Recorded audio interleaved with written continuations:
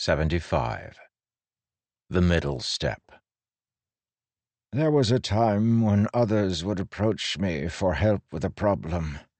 A time when I was decisive, capable, even authoritative. It was a crystalline day in Shadesmar, as Adolin, guarded as always by 2 Honor-Spren soldiers, climbed to the top of the walls of lasting integrity. During his weeks incarcerated in the fortress, he'd discovered that there were weather patterns in Shadesmar. They just weren't the same type as in the physical realm. When he reached the top of the wall, he could see a faint shimmer in the air. It was only visible if you could look a long distance. A kind of violet-pink haze. Crystalline, they called it. On days like these, plants in Shadesmar grew quickly enough to see the change with your eyes. Other types of weather involved Spren feeling invigorated or dreary, or certain types of smaller Spren getting more agitated. It was never about temperature or precipitation. From the top of the wall, he could really get a sense of the fortress's size. Lasting integrity was enormous, several hundred feet tall. It was also hollow and had no roof. Rectangular and resting on the small side, all 4 of its walls were perfectly sheer, without windows. No human city would ever have been built this way. Even Urithiru needed fields at its base and windows to keep the people from going mad. But lasting integrity didn't follow normal laws of nature. You could walk on the interior walls. Indeed, to reach the top, Adolin had strolled vertically up the inside of the fortress wall. His body thought he had been walking on the ground. However, at the end of the path, he'd reached the battlements. Getting onto them had required stepping off what seemed to be the edge of the ground. As he'd done so, gravity had caught his foot, then propelled him over, so he was now standing at the very top of the fortress. He felt vertigo as he glanced down along a wall he'd recently treated as the ground. In fact, he could see all the way to the floor, hundreds of feet below. Thinking about it gave him a headache. So he looked outward across the landscape, and the view was spectacular. Lasting integrity overlooked a sea of churning beads lit by the cold sun so they shimmered and sparkled, an entire ocean of captured stars. Huge swells washed through the bay and broke into crashing falls of tumbling beads. It was mesmerizing, made all the more interesting by the lights that congregated and moved in the near distance. Tukar and the people who lived there reflected in the cognitive realm. The other direction had its own less dramatic charms. Rocky obsidian shores gave way to growing forests of glass, Lifespren bobbing among the trees. Lifespren were larger here, though still small enough that he wouldn't have been able to see them save for the bright green glow they gave off.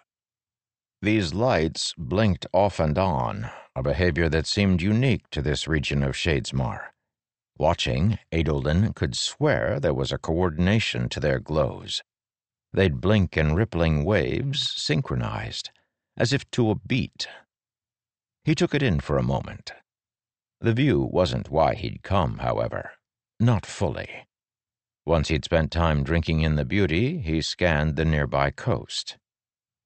Their camp was still there, tucked away a short walk into the highlands, nearer the trees. Godeki, Felt, and Molly waited for the results of his trial. With some persuasion, the Honor-Spren had allowed Godeki to come in, given him a little stormlight, and then let him heal Adolin's wound. The Honor-Spren had expelled Godeki soon after, but permitted Adolin to communicate with his team via letters.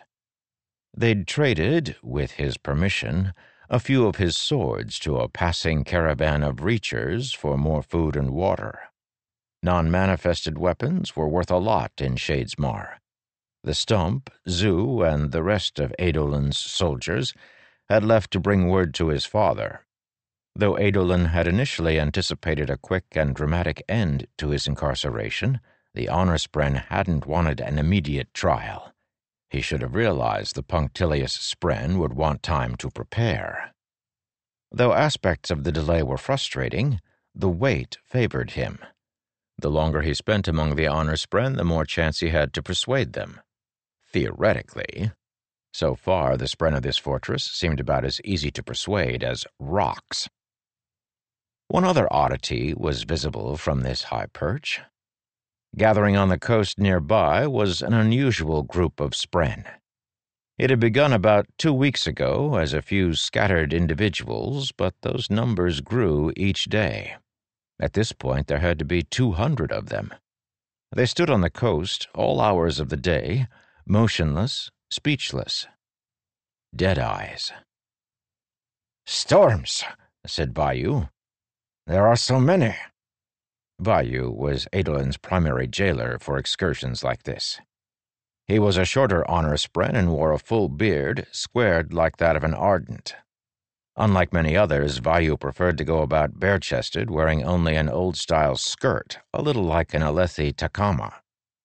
With his winged spear, he seemed like a depiction of a herald from some ancient painting.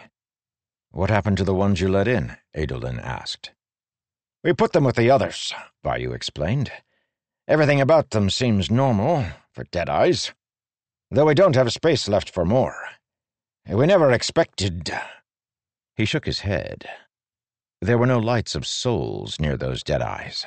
This wasn't a gathering of shard-bearers in the physical realm. The Deadeyes were moving of their own accord, coming up from the depths to stand out here. Silent. Watching. The fortress had quarters for Deadeyes. Though Adolin had little love for these honor spren and their stubbornness, he had to admit there was honor in the way they treated fallen spren. The honor spren had dedicated themselves to finding and caring for as many as they could. Though they'd taken Maya and put her in with the others, they let Adolin visit her each morning to do their exercises together. While they wouldn't let her wander free, she was treated quite well. But what would they do with so many? The honor spren had taken in the first group, but as more and more Deadeyes arrived, the fortress had reluctantly shut its gates to them. "It doesn't make any sense," Vayu said. "They should all be wandering the oceans, not congregating here. What provoked this behavior?" "Has anyone tried asking them?" Adolin asked. "Deadeyes can't talk." Adolin leaned forward. Around his hands on the railing, pink crystal fuzz began to grow, the Shadesmar version of moss, spreading because of the crystalline day. The distance was too great for him to distinguish one scratched-out face from another. However, he did notice when one vanished into mist. Those spren were shard blades, hundreds of them, more than he'd known existed. When their owners summoned them, their bodies evaporated from Shadesmar. Why were they here? Deadeyes usually tried to keep close to their owners, wandering through the ocean of beads. "There is a connection happening," Vayu said. "Deadeyes cannot think, but they are still spren, bound to the spirit web of Roshar herself. They can feel what is happening in this keep, that justice will finally be administered." "If you can call it justice," Adolin said, "to punish a man for what his ancestors did." "You are the one who suggested this course, human," Vayu said. "You took their sins upon you. This trial cannot possibly make remediation for the thousands murdered, but the Deadeyes sense what is happening here." Adolin glanced at his other guard, a veteran. She wore a breastplate and a steel cap, both formed from her substance, of course, above close-cropped hair. As usual, she stared forward, her lips closed. She rarely had anything to add. "It is time for today's legal training," Vayu said. "You have very little time until the High Judge returns and your trial begins. You had best spend it studying instead of staring at the Deadeyes. Let's go." Vale was really starting to hate this fortress. Lasting Integrity was built like a storming monolith, a stupid brick of a building with no windows. It was impossible to feel anything other than trapped while inside these walls. But that wasn't the worst of it. The worst was how Honor Spren had no respect whatsoever for the laws of nature. Vale opened the door from the small building she shared with Adolin, looking out at what seemed to be an ordinary street. A walkway of worked stone led from her front door and passed by several other small buildings before dead-ending at a wall. However, as soon as she stepped out, her brain started to panic. Another flat surface of stone hung in the air above her instead of the sky. It was clustered with its own buildings, and people, mostly Honor Spren, walked along its pathways. To her left and right were two other surfaces, much the same. The actual sky was behind her. She was walking on the inside surface of one of the walls of the fortress. It squeezed her mind, making her tremble. Shallan, Vale thought, you should be leading. You'd like the way this place looks. Shallan did not respond. She huddled deep within, refusing to emerge. Ever since they'd discovered that Pattern had been lying to them, probably for years, she had become increasingly reclusive. Vale was able to coax her out now and then, but lately something dangerous had come with her, something they were calling formless. Vale wasn't certain it was a new persona. If it wasn't, would that be even worse? Vale let Radiant take over. Radiant wasn't so bothered by the strange geometry, and she took off down the path without feeling vertigo, though even she had trouble sometimes. The worst parts were the strange halfway zones at the corners, where each plane met, where you had to step from one wall to another. The Honor Spren did it easily, but Radiant's stomach did somersaults every time she had to. Shallan, Radiant thought, you should sketch this place. We should carry drawings with us when we leave. Nothing.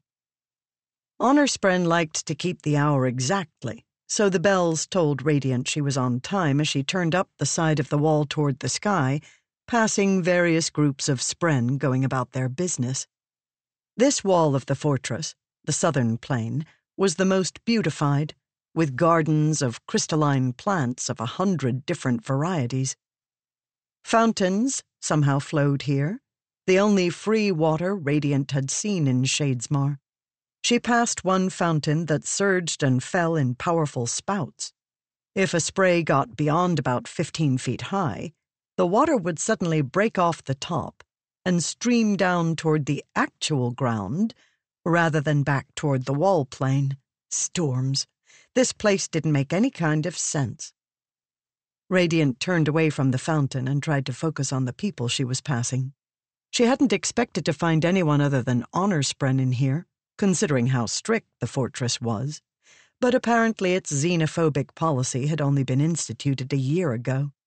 Any other people then living inside the fortress were allowed to stay, though they'd be forbidden re-entry if they left.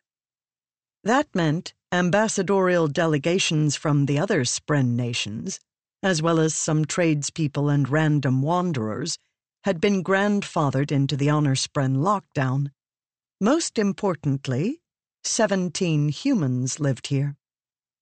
Without direction from Shallan, and with the Honor Spren taking their time preparing their trial, Radiant and Vale had reached a compromise. They'd find Rastares, the person Mraize had sent them to locate. They wouldn't take any actions against him unless they could get Shallan to decide, but Radiant was perfectly willing to locate him. This man, the phantom leader of the Sons of Honor, was a key part of this entire puzzle, and she was intensely curious why Mraize wanted him so badly. Rastares was, according to Mraize, a human male. Radiant carried a description of the man in her pocket, though none of the Honor Spren Vale had asked knew the name. And unfortunately, the description was rather vague. A shorter human with thinning hair. Mraize said Rastares was a secretive type, and would likely be using an alias, and perhaps a disguise. He was supposedly paranoid, which made perfect sense to Radiant. Rastaris led a group of people who had worked to restore the Singers and the Fused. The coming of the Everstorm had led to the fall of multiple kingdoms, the deaths of thousands, and the enslavement of millions. The Sons of Honor were deplorable for seeking these things. True, it wasn't clear their efforts had in fact influenced the return, but she could understand why they wanted to hide. Upon first entering the fortress, she'd asked to be introduced to the other humans residing in the place. In response, the Honorspren had given her the full list of all humans living here. With limited locations to search, she'd assumed her task would be easy. Indeed, it had started out that way. She'd started with the largest group of people, a caravan of traders from a kingdom called Nalthis, a place out in the darkness beyond the edges of the map. Vale had chatted with them at length, discovering that Azure, who had moved on from the fortress by now, was from the same land. Radiant had trouble conceptualizing what it meant for there to be kingdoms out away from the continent. Did Azure's people live on islands in the ocean? No, Vale thought. We're avoiding the truth, Radiant. It means something else, like Mraize told us. Those people came from another land, another world. Radiant's mind reeled at the thought. She took a deep breath, slowing near a group of trees, real ones from the physical realm, kept alive with stormlight instead of sunlight, that were the centerpieces of this park. The tops were so high that when leaves fell off, they drifted down toward the real ground, though in the middle of the fortress. Shallan, Radiant thought, you could come and talk to people from other worlds. This is too big for Vale and me. Shallan stirred, but as she did, that darkness moved with her. She quickly retreated. Let's focus on today's mission, Radiant, Vale said. Radiant agreed and forced Vale to emerge. She could handle the strange geography. She had to. She put her head down and continued. None of the travelers from Nalthis looked like Rastaris, or seemed likely to be him in disguise. The next handful on her list had been Horn-Eaters. Apparently there was a clan of them who lived in Shadesmar.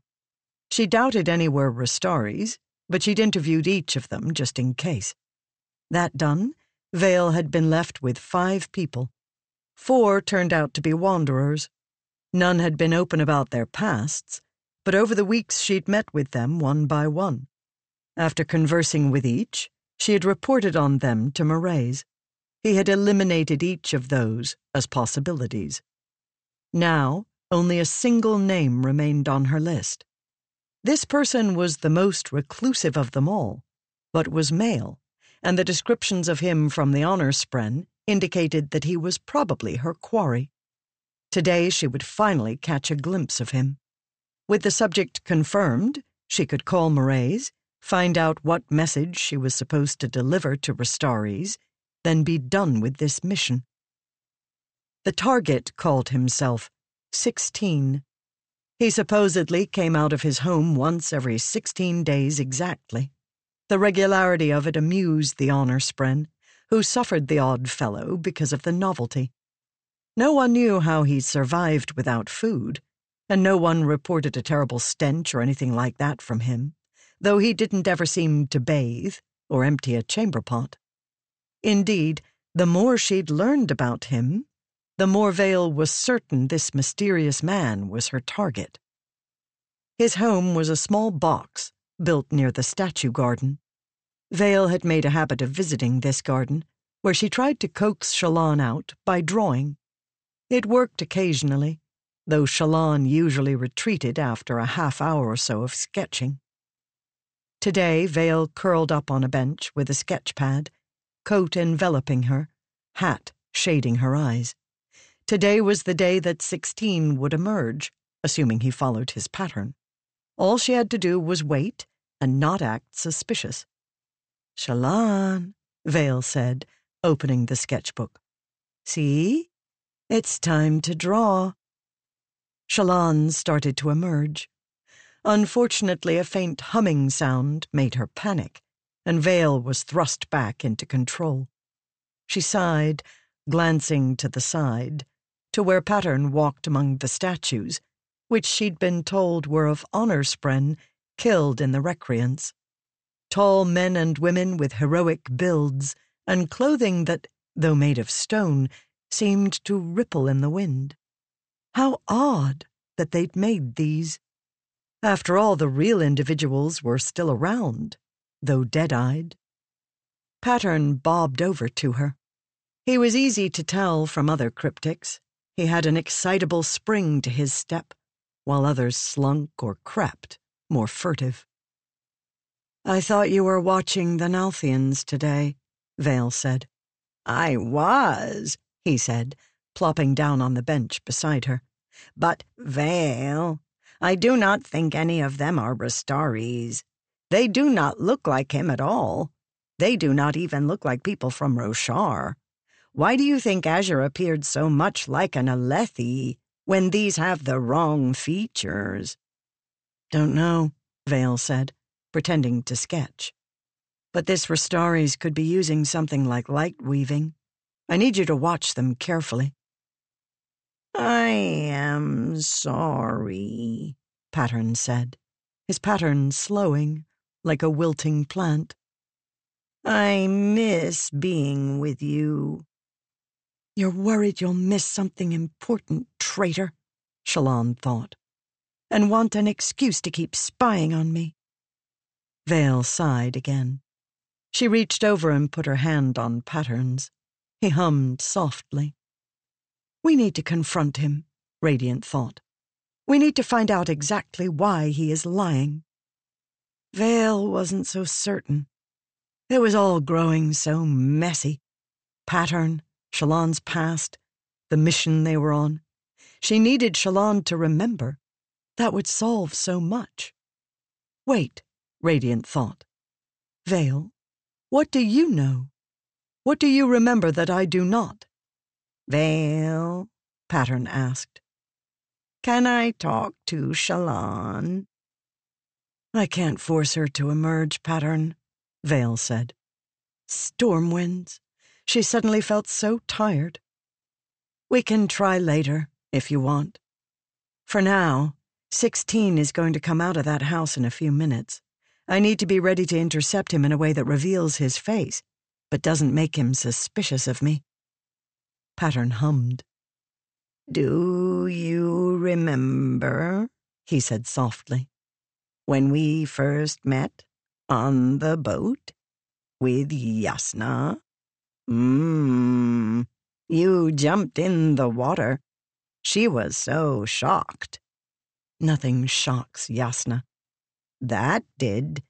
I barely remember.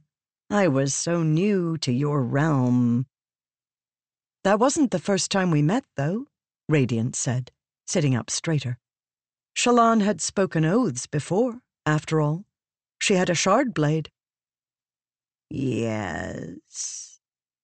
If he had been human, his posture would have been described as unnaturally still. Hands clasped, seated primly. His pattern moved, expanding, contracting, rotating upon itself, like an explosion. "I think," he finally said, "we have been doing this wrong, Radiant. I once tried to help Shallan remember, and that was painful for her. Too painful. So I started to think it was good for her not to remember. And the lies were delicious. Nothing is better than a lie with so much truth." "The holes in her past," Radiant said. "Shallan doesn't want to remember them." "She can't. At least not yet." "When Shallan summoned you as a blade," Radiant said, "and killed her mother, were you surprised? Did you know she was going to do something that drastic?" "I don't remember," Pattern said. "How can you not remember?" Radiant pressed. He remained quiet. Radiant frowned, considering the lies she'd caught him in during the last few weeks. "Why did you want to bond a human, Pattern?" Radiant found herself asking. "In the past, you've seemed so certain that Shallan would kill you, yet you bonded her anyway. Why?" "This is a dangerous line of questioning, Radiant," Vale warned. "Be careful." Pattern said, humming to himself. "Why? So many answers to a why. You want the truest one, but any such truth is also a lie, as it pretends to be the only answer." He tipped his head to the right, looking toward the sky, though, so far as she knew, he didn't see forward, as he didn't have eyes. He seemed to sense all around him. She glanced in the same direction. Colors shimmered in the sky. It was a crystalline day. "You and the others," Pattern said, "refer to Shadesmar as the world of the Spren, and the physical realm as your world, or the real world. That is not true. We are not two worlds, but one.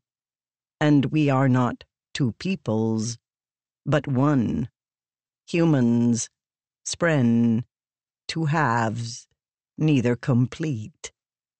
I wanted to be in the other realm, see that part of our world, and I knew danger was coming. All Spren could sense it. The Oath Pact was no longer working correctly. Void Spren were sneaking onto Roshar, using some kind of back door. Two halves cannot fight this enemy. We need to be whole." "And if Shallan killed you?" I was sure you would. But together, we cryptics thought we needed to try. And I volunteered. I thought, maybe even if I die, it will be the step other Spren need. You cannot reach the end of a proof without many steps in the middle, Shallan. I was to be the middle step." He turned toward her.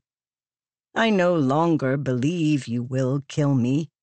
Or perhaps I wish to no longer believe you will kill me. Ha ha." Radiant wanted to believe. She wanted to know. "This will lead to pain," Vale warned. "Can I trust you, Pattern?" Radiant asked. "Any answer will be a lie," he said. "I cannot see the future like our friend Renarin. Ha ha." "Pattern, have you lied to us?" His pattern wilted. "Yes." Radiant took a deep breath. "And have you been spying on us? Have you been using the cube Mraize gave us in secret?" "I'm sorry, Radiant," he said softly. "I couldn't think of another way." "Please answer the questions." "I have," he said, his pattern growing even smaller. There, Radiant thought. Was that so hard? We should have asked him right away, Vale. It was only then that she noticed, deep inside, that Shallan was seething, twisting about herself, trembling, fuming, alternating between terror and anger. That didn't seem good. Patterns swirled small and tight. "I try to be worthy of trust. That is not a lie. But I have brought someone for Shallan to meet. I think it is important." He stood with a smooth, inhuman motion, then gestured behind him with one long-fingered hand. Radiant frowned and glanced over her shoulder. Leaves from the trees farther up the plain lazily drifted down the central corridor. A faint shimmer dusted the air, and a small crystal tree started to grow in miniature on the bench beside her hand.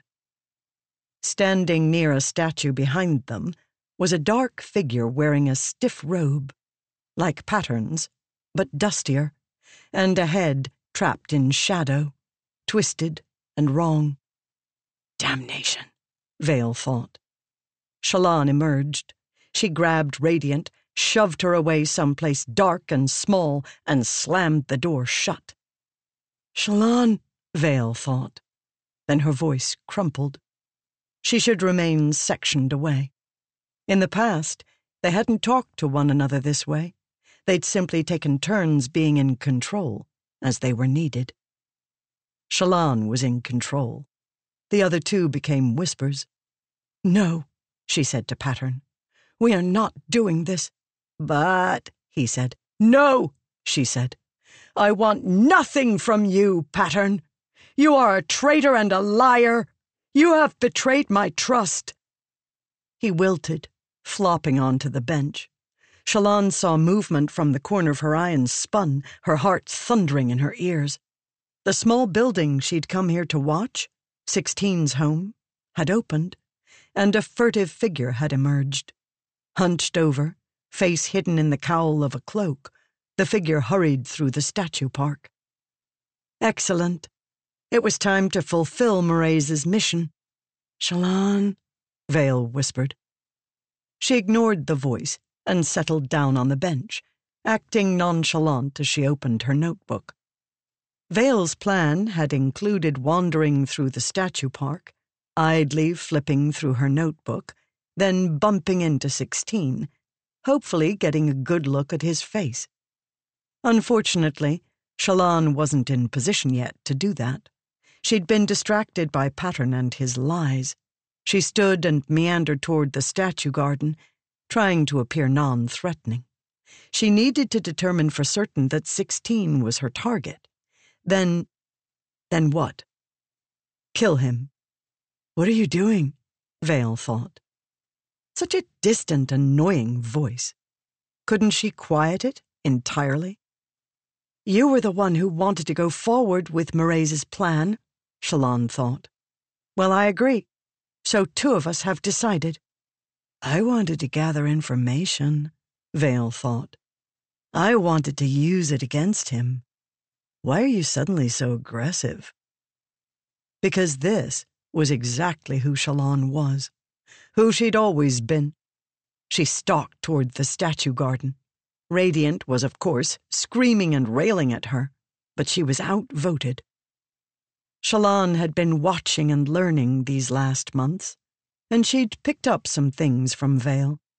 She knew to get into 16's blind spot, then stop and appear like she was sketching a statue, so when he turned to glance around, she seemed unremarkable. She knew to glide forward when he turned away. She knew to step carefully, putting the heel of her foot down first and rolling toward the toe. She knew to walk on the sides of her feet as much as possible, not letting the flats slap. She got right up behind 16 as he hunched over, fiddling with some notes. She grabbed him by the shoulder, then spun him around. His hood fell, revealing his face.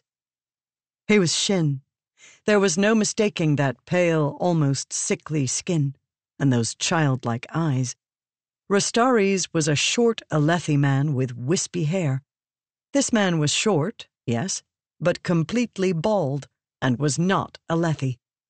So unless Mraize was wrong, and Rastari's was a Lightweaver, this was not her man. He shouted and said something to her in a language she didn't recognize. She released him, and he fled toward his home. Her heart thumping in her chest, she pulled her hand out of the satchel. She hadn't even realized she'd reached into that, for a weapon. She didn't need it. This wasn't him. Pattern walked up, having recovered some of his characteristic perkiness. There was no sign of the other spren he'd wanted her to meet. Well, he said, that was exciting. But this is not him, is it? No, Shallan said. It's not. Shallan, I need to explain to you. what I've been doing." "No," Shallan said, covering her pain. "It is done. Let's move forward instead." Pattern said. What has happened to you? Something has changed. Are you Veil?" "No," Shallan said. "I'm me, and I've finally made a difficult decision that was a long time coming. Come on. We need to report to Mraize. His intel was wrong. Rastaris is not in this fortress." 76. Harmony. Such skills, like my honor itself, are now lost to time, weathered away, crushed to dust and scattered to the ends of the Cosmere. I am a barren tree of a human being. I am the hollow that once was a mighty peak. The sibling refused to speak to Navani. She lowered her hand and stared at the garnet vein in the wall. Such a wonderful secret, in plain sight, surrounding her all this time. So common, your eyes passed over it, and if you noticed it at all, you remarked only briefly, simply another pattern in the strata. The soul of Urithiru had been watching her all along. Perhaps if Navani had discovered it sooner, they could have achieved a different result. She replaced her hand on the vein. "I'm sorry," she whispered. "Please know that I'm sorry, truly." For the briefest moment, she thought the sibling would respond this time. Navani felt something, faint as the movement of a shadow deep within the ocean. No words came. With a sigh, Navani left the crystal vein and wound her way through the shelves of the small library to reach her desk beside the door. Today, in addition to the guard, Raboniel's daughter, with the topknot and the vacant eyes, sat on the floor right inside. Navani settled onto her seat, trying to ignore the insane fused. Notes and half-finished experiments cluttered her desk. She didn't have the least bit of interest in continuing them. Why would she? Everything she'd attempted so far had been a sham. She wrote out her daily instructions to the scholars. She was having them perform tests on Voidspren fabrials, which Raboniel had delivered before everything went wrong. She gave this to a messenger, then sat there staring. Eventually, Raboniel herself made an appearance, wearing an Alethi hava that fit her surprisingly well. Clearly a good dressmaker had tailored it to the fused's taller, more broad-shouldered frame. One might have thought her form would make her unfeminine, particularly with the unpronounced bust common to most singer femalins. Instead, with the excellent cut and the confidence of her stride, Raboniel wore the dress as if it had always been designed to accentuate someone of height, power, and poise. She had made this fashion her own. Adolin would have approved. At least he was safe. Adolin, Renarin, Jasnah, Dalinar, and little Gav. Her entire family safe from the invasion and the mess Navani had made. It was one small blessing she could thank the Almighty for sending her. Raboniel had brought a stool, a low one, so that when she sat on it, she was at eye level with Navani. The fused set a basket on the floor, then she pulled out a bottle of Burgundy wine. A Shin vintage, sweeter than traditional Alethi wines, known as an Amostha, a Shin wine made from grapes. "Your journals," Raboniel said, "indicate you are fond of this vintage." "You read my journals?" Navani said. "Of course," Raboniel said, setting out 2 glasses. "You would have wisely done the same in my position." She uncorked the bottle and poured half a cup for Navani. She didn't drink. Raboniel didn't force her, instead inspecting the wine with an expert eye, then taking a sip. Ah, yes, she said. That is a taste infused with memory. Grapes. Your ancestors never could get them to live outside Shinovar. Too cold, I believe. Or perhaps it was the lack of soil. I found that explanation odd, as grapevines seem similar to many of our native plants. I wasn't there when your kind came to our world. My grandmother, however, always mentioned the smoke. At first she thought you had strange skin patterns, but that was because so many human faces had been burned or marked by soot from the destruction of the world they left behind. She talked about the way your livestock moaned and cried from their burns, the result of humans surge binding without oaths, without checks. Of course, that was before any of us understood the surges, before the Spren left us for you, before the war started. Navani felt the hair go up on the back of her neck as she listened. Storms. This creature. She had lived during the Shadow Days, the time before history. They had no primary accounts of those days, yet one sat before her, drinking wine from Navani's secret stash, musing about the origins of humanity. So long ago, Raboniel said, with a soft, almost indistinguishable cadence to her words. So very, very long ago. What has it been? 7,000 years? I don't think you can comprehend how tired I am of this war, Navani. How tired all of us are. Your heralds, too. Then let's end it, Navani said. Declare peace. Withdraw from the tower, and I will convince Dalinar to engage in talks. Raboniel turned her wine cup around, as if trying to see the liquid within from different angles. You think talks haven't been tried? We are born to fight one another, Navani. Opposites. At least, so I thought. I always assumed that if Stormlight and Voidlight could be forced to truly mix, then, poof, they'd annihilate one another, much as we're doing to one another in this endless war. Is that what this is all about? Navani asked. Why you want me to combine the lights so badly?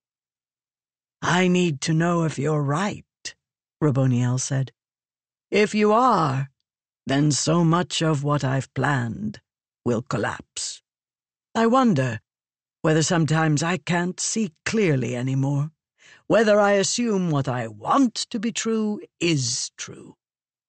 You live long enough, Navani, and you forget to be careful. You forget to question. Raboniel nodded toward Navani's desk. No luck today? No interest, Navani said. I think it is time for me to accept your initial offer and start carrying water. Why waste yourself like that? Raboniel asked, her rhythm becoming intense. Navani, you can still defeat me. If it wasn't possible for humans to outthink the fused, you'd have fallen during the first few returns. The first few desolations, as you call them. Instead, you always pushed us back. You fought with stones, and you beat us. My kind pretends we know so much, but during many returns, we'd find ourselves struggling to catch up to your kind. That is our terrible secret. We hear the rhythms. We understand Roshar and the Spren, but the rhythms don't change. The Spren don't change. If you and I discover this secret together, you'll be able to use it better than I will. Watch and see. At the very least, prove me wrong. Show me that our two lights can meld and mix as you theorize. Navani considered it, those storms she knew she shouldn't have. It was another trick, another catalyst added to the system to push the reaction forward. Yet Navani couldn't lie to herself. She did want to know. As always, questions teased her. Questions were disorder awaiting organization. The more you understood, the more the world aligned, the more the chaos made sense, as all things should. "I've run into a problem," Navani said, finally taking a sip from her cup. "I can make the two lights intersect. I can get them to pool around the same gemstone, swirling out like smoke caught in a current of air. But they won't mix." "Opposites," Raboniel said, leaning forward to look at the diagrams and notes Navani had made on each failed attempt. "No, merely inert substances," Navani said. "The vast majority of elements, when combined, produce no reaction. I'd have long ago named these two things immiscible if I hadn't seen tower light." "It is what gave me the original idea," Raboniel said. "I decided if there was a hybrid between Honor's light and Cultivation's, there must be a reason no one had mixed Odium's light with either." "Questions are the soul of science," Navani said, sipping her wine. "But assumptions must be proven, Ancient One. From my research, I believe these two aren't opposites, but it isn't proven to me yet." "And to prove it?" "We need an emulsifier," Navani said. "Something that causes them to mix. Unfortunately, I can't fathom what such an emulsifier would be, though it might be related to sound. I only recently learned that stormlight responds to tones." "Yes," Raboniel said, taking a sphere off the desk. "The sounds of Roshar." "Can you hear the light?" Navani asked. Raboniel hummed, then thought to nod, her response. She held up a diamond, crystalline and pure, filled with stormlight from the high storm the day before. "You have to concentrate and know what you're seeking to hear it from a sphere. A pure tone, extremely soft." Navani hit the proper tuning fork, letting the tone ring in the room. Raboniel nodded. "Yes, that is it. Exactly the same. Only—" Navani sat up. "Only?" "The sphere's tone has a rhythm to it," Raboniel explained, eyes closed as she held the sphere. "Each light has a rhythm. Honor's is stately. Cultivation's is stark and staccato, but builds." "And Odium's?" "Chaos," she said, "but with a certain strange logic to it. The longer you listen, the more sense it makes." Navani sat back, sipping her wine, wishing she had access to Rushu and the other scholars. Raboniel had forbidden her from drawing on their expertise in this matter, giving the problem to Navani alone. Navani, who wasn't a scholar. What would Jasnah do in this situation? Well, other than find a way to kill Raboniel. Navani felt the answers were right in front of her. So often that was the case with science. The ancient humans had fought with stone weapons, but the secrets to metallurgy had been within their grasp. "Does tower light have a tone?" Navani asked. "Two tones," Raboniel said, opening her eyes and setting down the stormlight sphere. "But they aren't simply the tones of cultivation and of honor. They are different, changed, so that they are in harmony with one another." "Curious," Navani said. "And is there a rhythm to it?" "Yes," Raboniel said. "Both tones adopt it, harmonizing as they play the same rhythm. A symphony combining Honor's control and Cultivation's ever-building majesty." Their tower-light spheres had all run out by now, and Raboniel had no way to restore them, so there was nothing for them to check. Plants grow by stormlight, Navani said, if you beat the proper rhythm in their presence. An old agricultural trick, Raboniel said.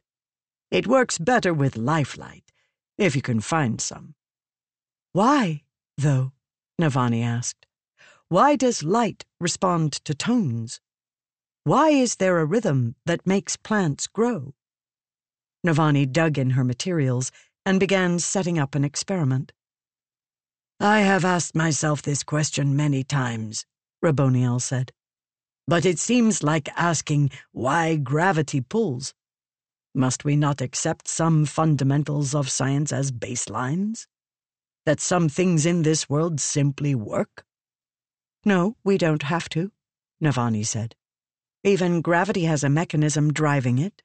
There are proofs to show why the most basic addition problems work.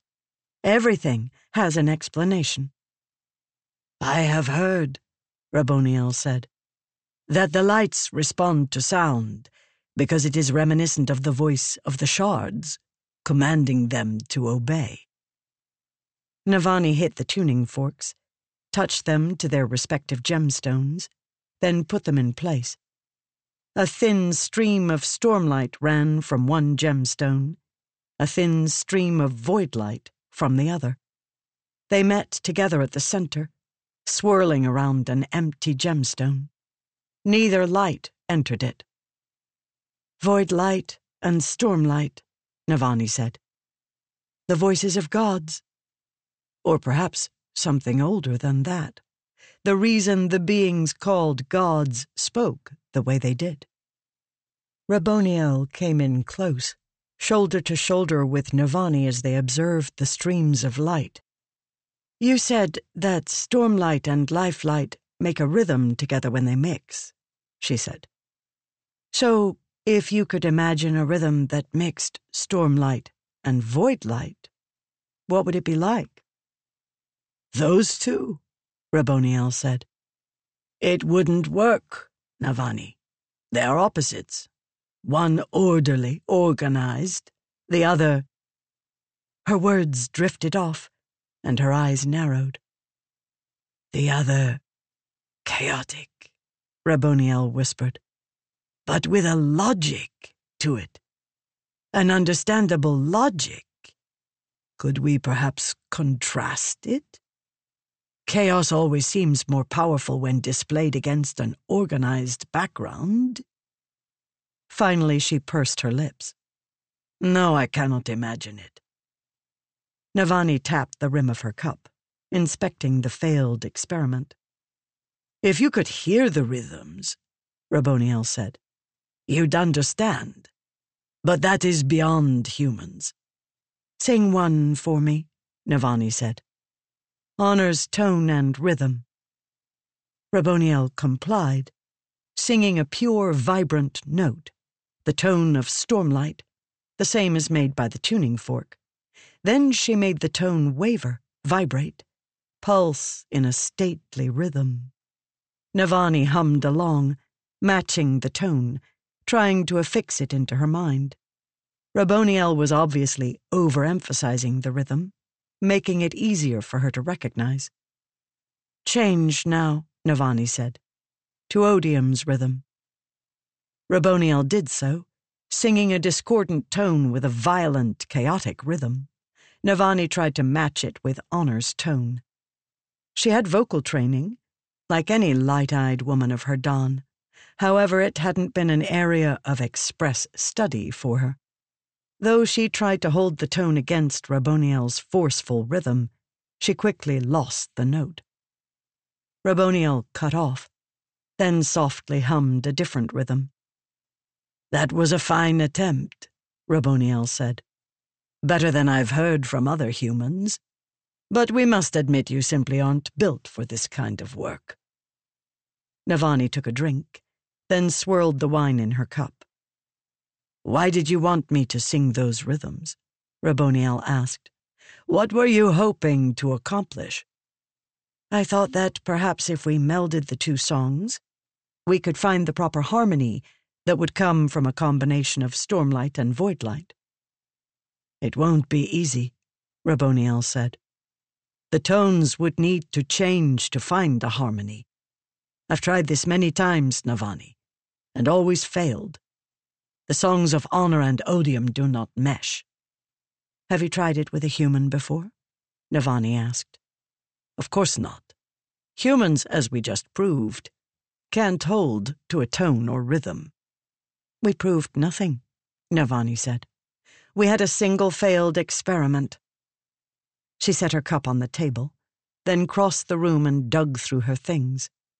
She emerged with one of her arm sheaths, in which she'd embedded a clock and other devices. Like other Stormlight fabrials in the tower, it didn't work any longer, but it was rigged to hold a long sequence of gemstones. Navani ripped off the interior leather of the sheath, then settled at the table and fiddled with the screws and set new gemstones, full of Stormlight, into it. What is this? Raboniel said. You can hear the songs and rhythms of Roshar, Navani said. Perhaps it's merely because you have better hearing. Raboniel hummed a skeptical rhythm, but Navani continued setting the gemstones.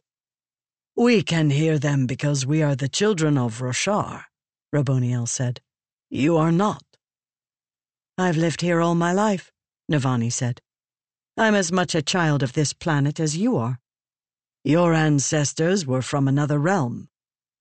I'm not speaking of my ancestors, Navani said, strapping the sheath on so the flats of the gemstones touched her arm.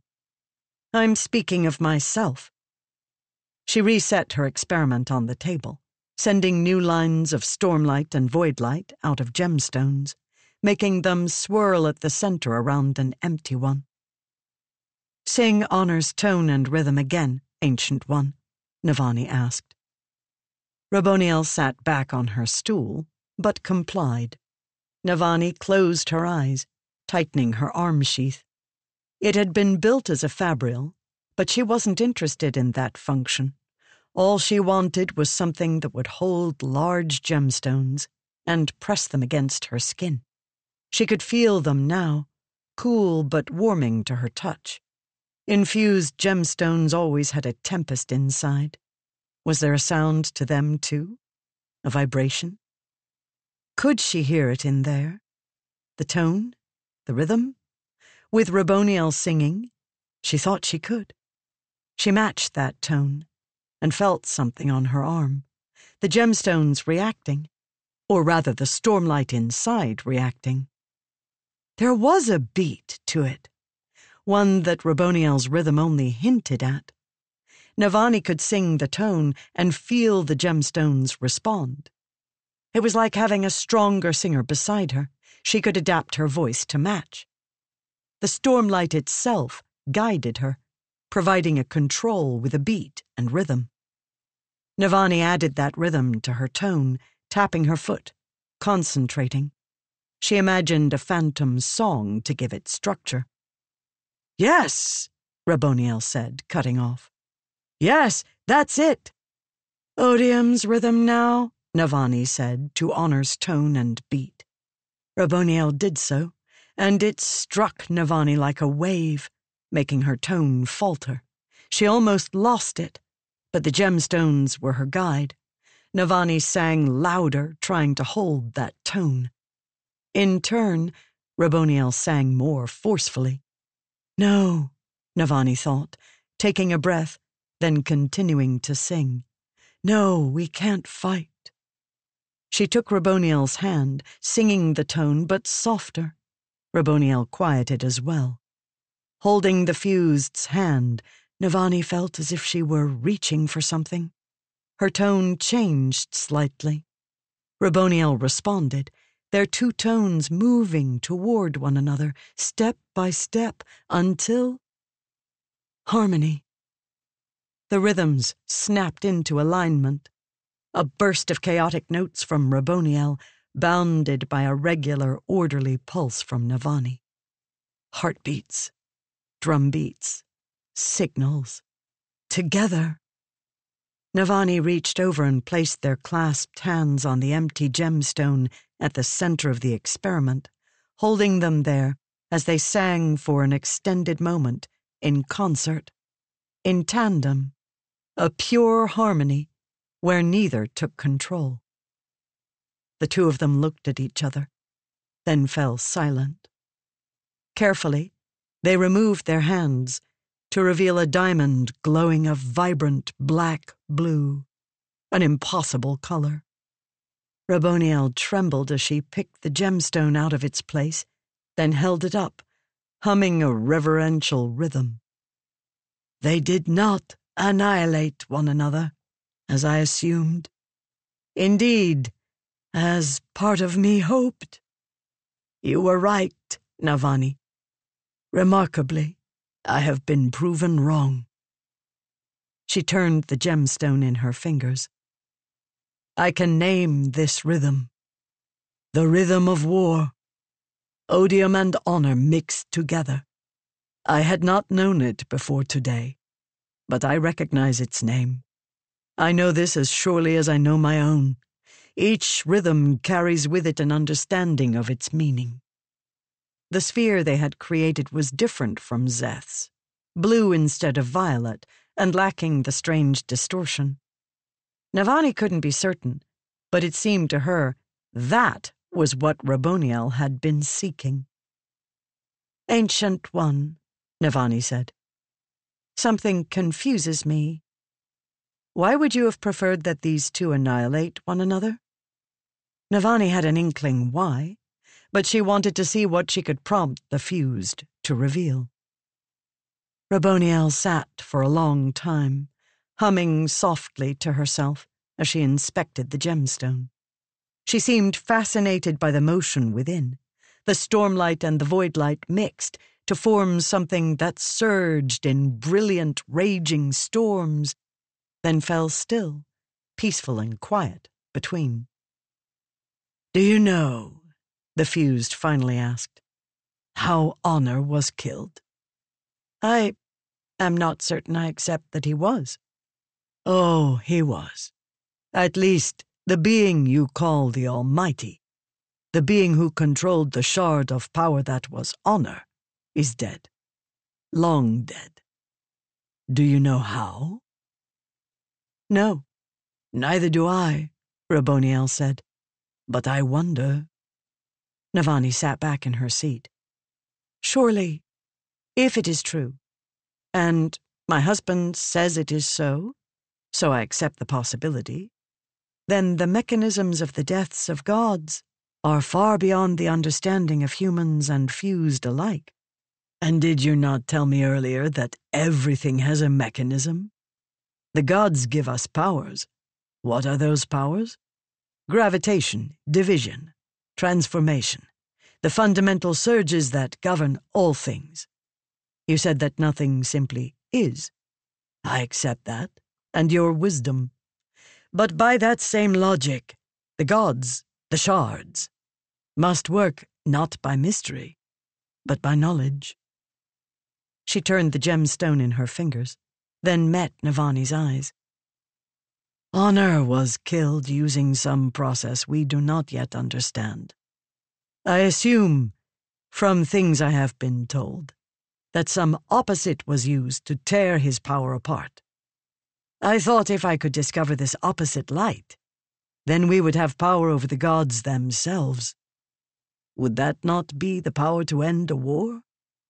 Storms. That was what he'd wanted. That was what Gavilar had been doing. Gemstones, void light, a strange sphere that exploded when affixed to a fabril, when mixed with another light. Gavilar Kholin, king, husband, occasional monster, had been searching for a way to kill a god. Suddenly, the extent of his arrogance and his magnificent planning snapped together for Navani. She knew something Raboniel did not. There was an opposite to void light. It wasn't stormlight, nor was it this new mixed light they'd created. But Navani had seen it, held it. Her husband had given it to Szeth, who had given it to her. By the holiest name of the Almighty, she thought. It makes sense. But like all great revelations, it led to a multitude of new questions. Why? How? Raboniel stood up, completely oblivious to Navani's epiphany. The fused tucked away the gemstone, and Navani forced herself to focus on this moment, this discovery. I thought for certain it was something about the nature of Odium's power, contrasting Honor's power, that led to the destruction, Raboniel said. I was wrong, and you have proven exceedingly helpful in leading me to this proof. Now I must abandon this line of reasoning and focus on my actual duty, the securing of the tower. And your promise that you would leave if I helped you find this light? I'm sorry, Raboniel said. Next time, try not to be so trusting. In the end, Navani whispered, you are his, and I am Honor's. Unfortunately, Raboniel said. You may remain here and continue whatever other research you wish. You have earned that, and my gratitude. If you would like to seek a simple job in the tower instead, I will arrange it. Consider your options, then tell me your wishes. Raboniel hesitated. It is rare for a fused to be in the debt of a human. With that, she left. Navani, in turn, downed the rest of the cup of wine, her head abuzz with implications. 77. The proper legality. 7.5 years ago. Venli ducked out of the way of a patrol of human guards. As she hid in the doorway, she attuned peace in an attempt to calm her emotions. She'd come with her people to sign the treaty, but that, and the feast to mark the occasion, was still hours away. While her people prepared, Venli crept through forbidden hallways in their palace. The pair of guards, chatting in the Alethi tongue, continued on their patrol. She breathed quietly, trying hard not to let the majesty of this human building overwhelm her. Ulim assured her that her people had built equally grand structures once, and they would again. They would build such amazing creations. This palace of Kholinar would look like a hut by comparison. Would that she could skip this middle part, where she was required to be in such danger. Planning with Ulim, that she liked. Being famous for revealing war form, that she loved. This creeping about, though, she'd expressly disobeyed human rules, slipping into forbidden sections of the palace. If she were caught. She closed her eyes and listened to the rhythm of peace. Only a little longer, she thought. Just until Ulim's companions reach us, then this will all be over. However, she found herself questioning more now that Ulim had left her Gemheart. Ulim spoke of a hidden storm and a coming war, with figures of legend returning to fight. That talk spun in her head, and things that seemed so rational a day ago now confused her. Was this really the best way to convince her people to explore forms of power? Wasn't she toying with war and destruction? Why was Ulim so eager? As soon as they'd reached the palace, he'd insisted that she help him gather a bag of gemstones left by his agent here. More spren, like him, ready to be delivered to Venli's scholars.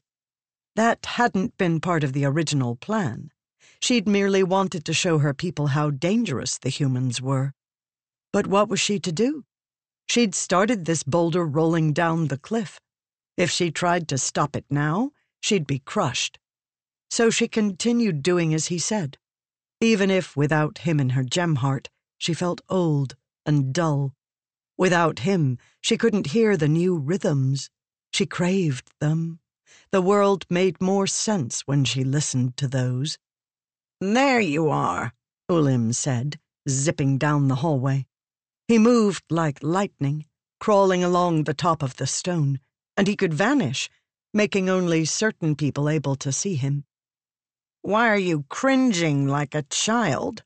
Come on, we must be moving." She glanced around the corner. The guards had long since moved on.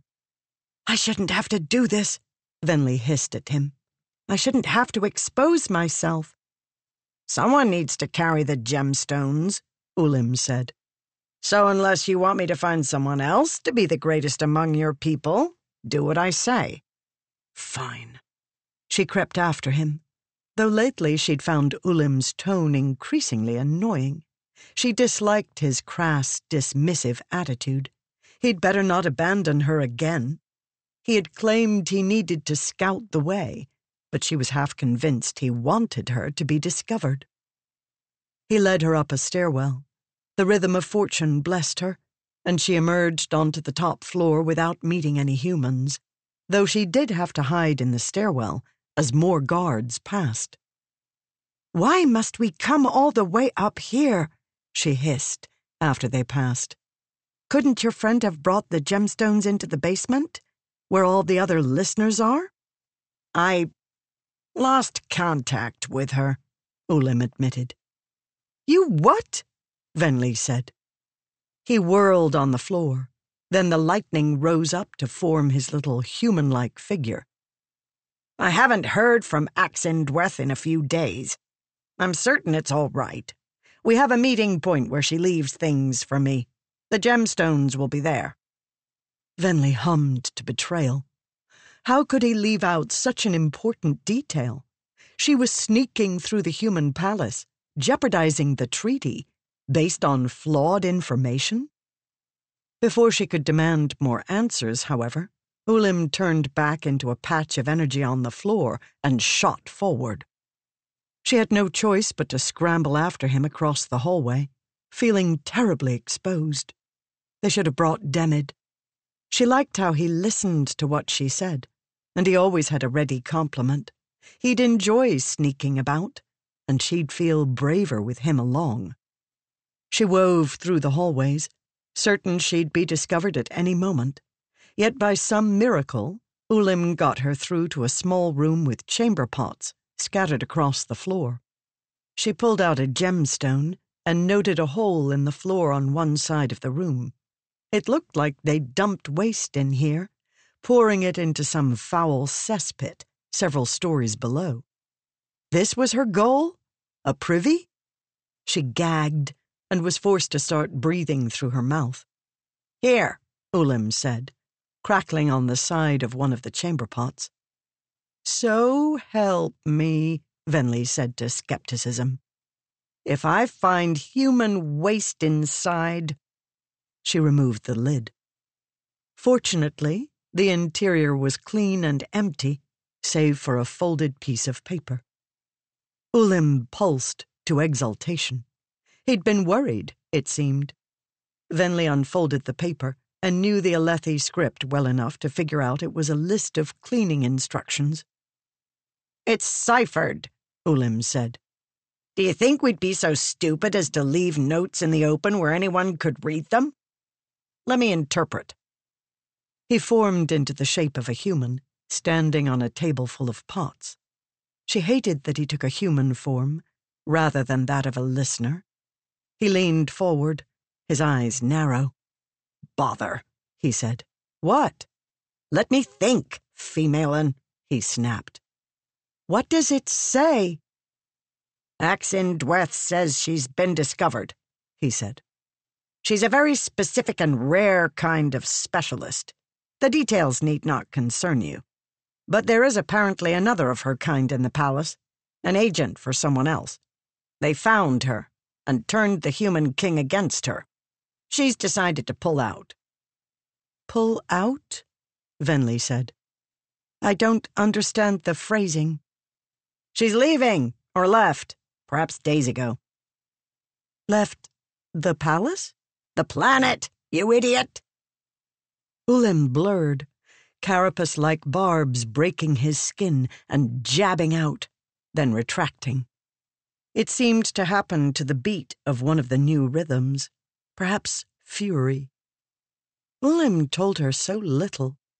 Venli knew there was a way to travel from this world to the place the humans called Damnation, the land of the Void Spren. Many thousands of Spren waited there to help her people, but they couldn't get free without some surge or power, something to pull them across the void between worlds. So what did this mean? Had his agent returned to the world Ulim had come from? Or had she gone someplace else? Was she gone for good? How were they going to transfer Spren across to this land to build power for the storm? More importantly, did Venli want that to happen? He'd promised her forms of power, but she'd assumed that she'd bring this to the Five after frightening them with how powerful the humans were. Everything was moving so quickly, slipping out of her control. She almost demanded answers, but the way those spikes broke Ulim's skin, the way he pulsed, made her remain quiet. He was a force of nature come alive, and the particular force he exhibited now was destructive. Eventually his pulsing subsided. The spikes settled beneath his skin. He remained standing on the table, staring at the sheet of paper with the offending words. "What do we do?" Venli finally asked. "I don't know. There is nothing here for us. I have to leave. See if I can find answers elsewhere." "Leave?" Venli said. "What about your promises? What about our plans?" "We have no plans," Ulim said, spinning on her. "You said coming here would intimidate your people. Is that happening? Because from what I've seen, they seem to be enjoying themselves, planning to feast and laugh, maybe get into storming bed with the humans." Venli attuned determination, and then it faded to reconciliation. She had to admit it. Her people weren't intimidated, not like she was. Even Eshonai had grown more relaxed, not more worried, as they'd interacted with the humans. These days, Venli's sister didn't even wear war form. Venli wanted to blame her alone, but the problems with the listeners were far bigger than Eshonai. No one else seemed to see what Venli did. They should have been terrified by all the Parshmen, the enslaved singers, in the palace. Instead, Venli's people seemed curious. No one saw the threat. Venli did. She didn't understand or believe some of the things Ulim said. But in coming here, Venli realized for herself that the humans could not be trusted. If she didn't do anything, it would be her people, her mother, enslaved to the humans. Ulim formed into crackling lightning and zipped down the table leg and along the floor. She took a step after him, attuning the terrors, but he was gone, out under the door. By the time she looked into the hall, he'd vanished. She closed the door and found herself breathing heavily.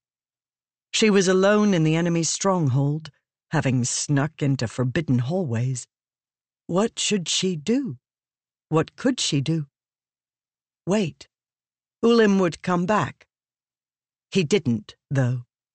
And each moment she stood there attuned to the terrors was more excruciating than the last. She had to strike out on her own. Perhaps she could sneak back the way she'd come. She ripped up the note, then dumped it out the shaft with the waste. She attuned determination and slipped from the room. "You there!" She cringed, attuning mourning. One hallway. She hadn't been able to cross even one hallway.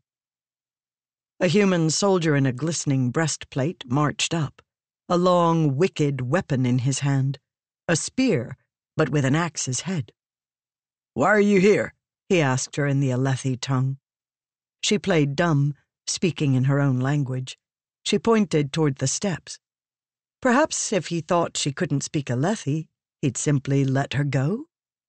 Instead, he took her roughly by the arm and marched her along the hallway. Each time she tried to pull away, he yanked harder, leading her down the steps and through this maze of a palace.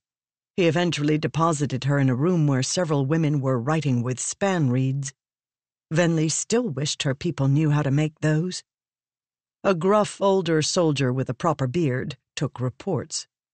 "Found this one on the top floor," the guard said, pushing Venli into a seat. "She was poking around in a suspicious way." "Does she speak Alethi?" asked the man with the beard. "No, sir," the man said. He saluted, then returned to his post. Venli sat quietly, trying not to attune rhythms with too much dread. Surely this wouldn't look too bad. She could complain she got lost, and wandered up several flights of stairs, and snuck past guards when they'd been told several times to stay away. When I find Ulim again, she thought, attuning betrayal, I will... What? What could she do to a Spren? What was she without him and his promises? She suddenly felt very, very small. She hated that feeling. "You look like one of their scholars," the older man said, his arms folded. "You really can't speak Alethi? Or were you playing dumb?" I was playing dumb. She immediately regretted speaking. Why had she exposed herself? The man grunted. Their version of attuning amusement, she thought. "And what were you doing?" Looking for the privy. Dead flat stare. The human version of attuning skepticism. I found it, she said to reconciliation. Eventually. Room with all the pots. "I'm going to note this," he said, nodding to one of the scribes who began writing. "Your name?" Venli, she said. "If you were a human, I'd lock you up until someone came for you. Or I'd give you to someone who could get me answers. But that treaty is being signed tonight. I don't want to cause any incidents. Do you?" No, sir, she said. "Then how about this? You sit here, in this room with us, for the next 4 hours. Once the feast happens, and the treaty is signed, we'll see. Everything happens without a problem, and you can go in for the afterfeast. Something goes wrong? Well, then we'll have another conversation, won't we?" Venli attuned disappointment, but nothing was going to happen. She'd probably suffer nothing more than a talking to from her sister. Part of her would rather be locked up. She nodded anyway. In truth, she found the man's actions surprisingly rational. Keeping her close would stop anything she might have planned, and if she truly was a lost guest, he wouldn't be in any real trouble for holding her for a few hours. She contemplated insisting she was too important for this. She discarded that idea. Caught so quickly after being abandoned by Ulim? Well, it was hard to keep pretending she was strong. The feeling of smallness persisted. The soldier left her to go talk quietly to the women, and Venli made out some of their conversation. He had them report to other guard stations in the palace, informing them he'd picked up a wandering Parshendi, and asking if anyone else had seen individuals entering forbidden or suspicious locations. Venli found herself attuning praise unexpectedly. It was nice to be alone. Lately, Ulim had always been around. She began thinking about how she could clean this up. Go talk to the 5. Maybe, despite how much it hurt to admit it, go ask Eshonai for advice. Unfortunately, Ulim soon zipped in through the open door as a trail of red lightning. She hummed confusion, then betrayal, as he moved up her chair leg and formed into a person on her armrest. "We have a big problem," Ulim said to her. She hummed a little louder. "Oh, get over yourself, girl," he said. "Listen, there are heralds in the palace tonight." "Heralds?" she whispered. "Here? They're dead." "Hush," he said, glancing over his shoulder at the humans. "They're not dead. You have no idea how royally, colossally, incredibly ruined we are. I saw Shalash first and followed her, then ran across not only Kalak, but Nail. I think he saw me. He shouldn't have been able to, but... A figure darkened the doorway to the guard post. The bearded soldier looked up. Venli turned slowly, attuning anxiety. The newcomer was an imposing figure with deep brown skin and a pale mark on his cheek, almost like a listener might have as part of their skin pattern. He was in uniform, though it wasn't of the cut the Alethi wore. He looked at Venli, then pointedly at Ulim, who groaned. Then the man finally looked over at the soldier. "Ambassador?" the guardsman asked. "What do you need?" "I heard a report that you are holding one of the thinking Parshmen here," the newcomer said. "Is this her?" "Yes," the guardsman said. "But I request," the man said, "to have this prisoner released into my care." "I don't think I can do that, Ambassador," the guardsman said, glancing at the scribes for confirmation. That is a very unusual request." "This femalen is important to this night's activities," the man said. He stepped forward, placing something on the nearest scribe's desk. "This is a seal of deputation. I have legal jurisdiction in this land, as granted by your king. You will authenticate it." "I'm not sure," the scribe woman said. "You will authenticate it," the man repeated, perfectly void of emotion or rhythm. He made Venli feel cold, particularly as he turned toward her. Behind him, the scribes began scribbling with their span reeds. The newcomer blocked most of Venli's view of them. "Hello, Ulim," the man said in a soft, steady voice. Hello, Neil," the Spren said. I didn't expect to see you here. Today. Anytime, actually. Ever. How is, Shalash?"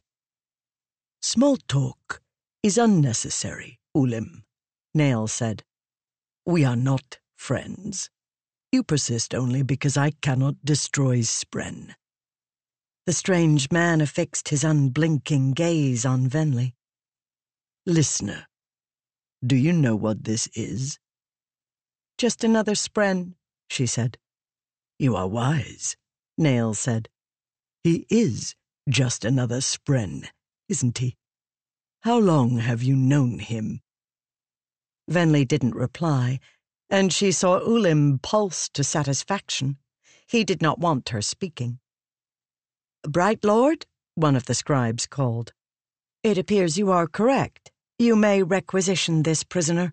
We were simply going to hold her until—" "Thank you," Nail said, taking his seal from the scribe, then walked out into the hall. "Follow, listener." Ulim hopped onto her shoulder and grabbed hold of her hair. "Go ahead," he whispered, "but don't tell him anything. I am in so much trouble." Venli followed the strange man from the guard room. She'd never seen a human that shade before, though it wasn't a true onyx like a listener pattern. This was more the color of a rockbud shell. "How many are there?" Nail asked her. "Spren, like him. How many have returned?" Ulim began. "I would hear the listener," Nail said. She'd rarely known Ulim to be quiet, and he rarely did as she asked. At this man's rebuke, however, Ulim fell immediately silent. Ulim was frightened of this being. So did that mean the songs about them were true? A herald. Alive. Ulim was right. The return had begun. The humans would soon be marching to destroy her people. It was the only conclusion she could come to based on her knowledge of the songs, and based on meeting this man. Storms. Her people needed forms of power, and to get them, she somehow had to navigate this conversation without being murdered by this creature. "Answer my question," the herald said. "How many Spren like him are there? How many Void Spren have returned?" "I have seen only this one," Venli said. "It is impossible that he has remained on Roshar all these years," Nael said. "It has been a long time, I believe. Generations, perhaps, since the last true desolation." How could this creature not remember how long it had been since the returns ended? Perhaps he was so far above mortals that he didn't measure time the same way. "I thought it impossible for them to cross the distance between worlds," Nael said. "Could it have been? No. Impossible. I've been vigilant. I've been careful. You must tell me, how did you accomplish his return?" So cold. A voice with no rhythms and no human emotions. Yet those words. He was raving.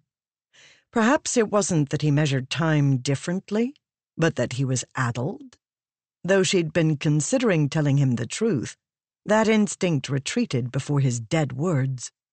She might not trust Ulim completely, but she certainly couldn't turn to this herald instead. "We didn't do anything to return them," she said, taking a gamble based on what he'd said earlier. "It was what you did." "Impossible," Nael repeated. "Ishar said only a connection between the worlds could cause a bridge to open, and Taln has not given in. I would know if he had." "Do not blame us," Venli said, "for your failure." Nael kept his eyes forward. "So, Gavilar's plan is working. The fool. He will destroy us all." Nael sneered, a sudden and unexpected burst of emotion. "That foolish idiot of a man. He lures us with promises, then breaks them by seeking that which I told him was forbidden. Yes, I heard it tonight. The proof I need. I know. Storms, Venli thought. He really is mad. "I have been vigilant," the man ranted, "but not vigilant enough. I must take care. If the bonds start forming again, if we let the pathway open—" He suddenly stopped in the hallway, making her halt beside him. His face became flat again, emotionless. "I believe I must offer you a service, listener. The king is planning to betray your people." "What?" she said. "You can prevent disaster," Nael said. "There is a man here in the city tonight. I have been tracking him due to his unusual circumstances. He possesses an artifact that belonged to a friend of mine. I have sworn not to touch said artifact for reasons that are unimportant to you."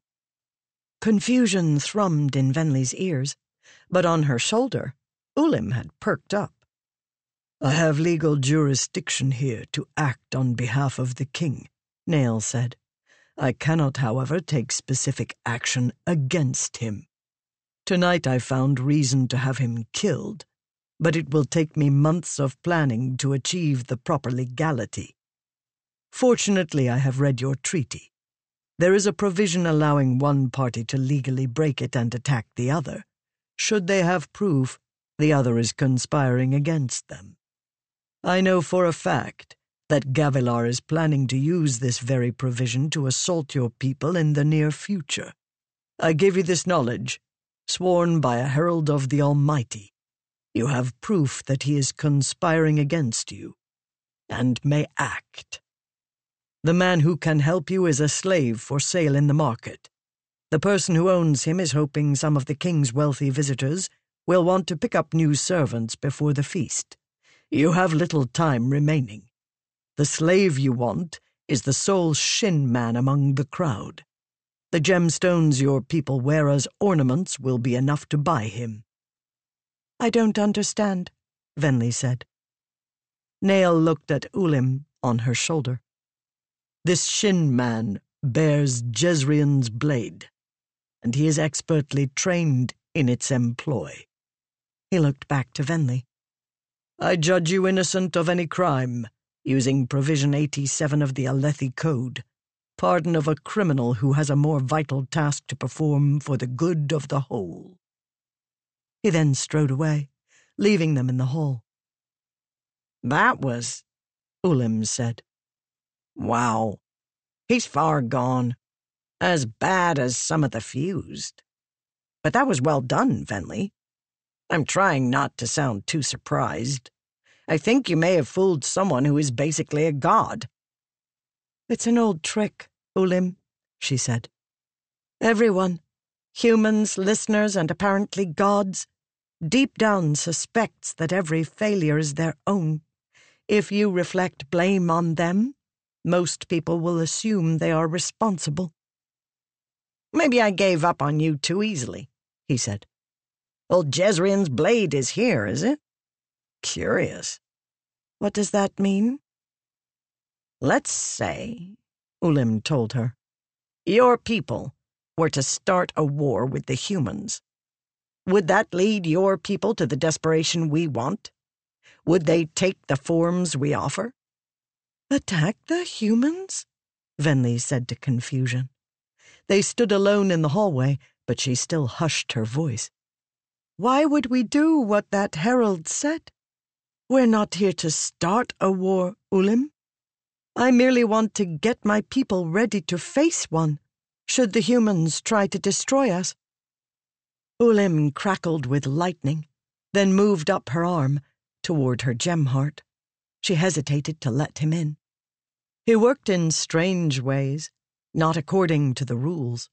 He could move in and out of her without a high storm to facilitate the transformation. He began to vibrate energy through her. "You were so clever, Venli, tricking Nael. This is going to work. You and me, this bond." "But a war?" "I don't care why Nael thought we should attack the king," Ulim said. "It has given me a seed of an idea. It's not his plan, but your plan we're following. We came here to make your people see how dangerous the humans are. But they are foolish, and you are wise. You can see how much of a threat they are. You need to show them." "Yes," Venli said.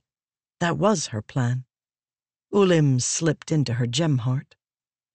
"The humans are planning to betray you," Ulim said.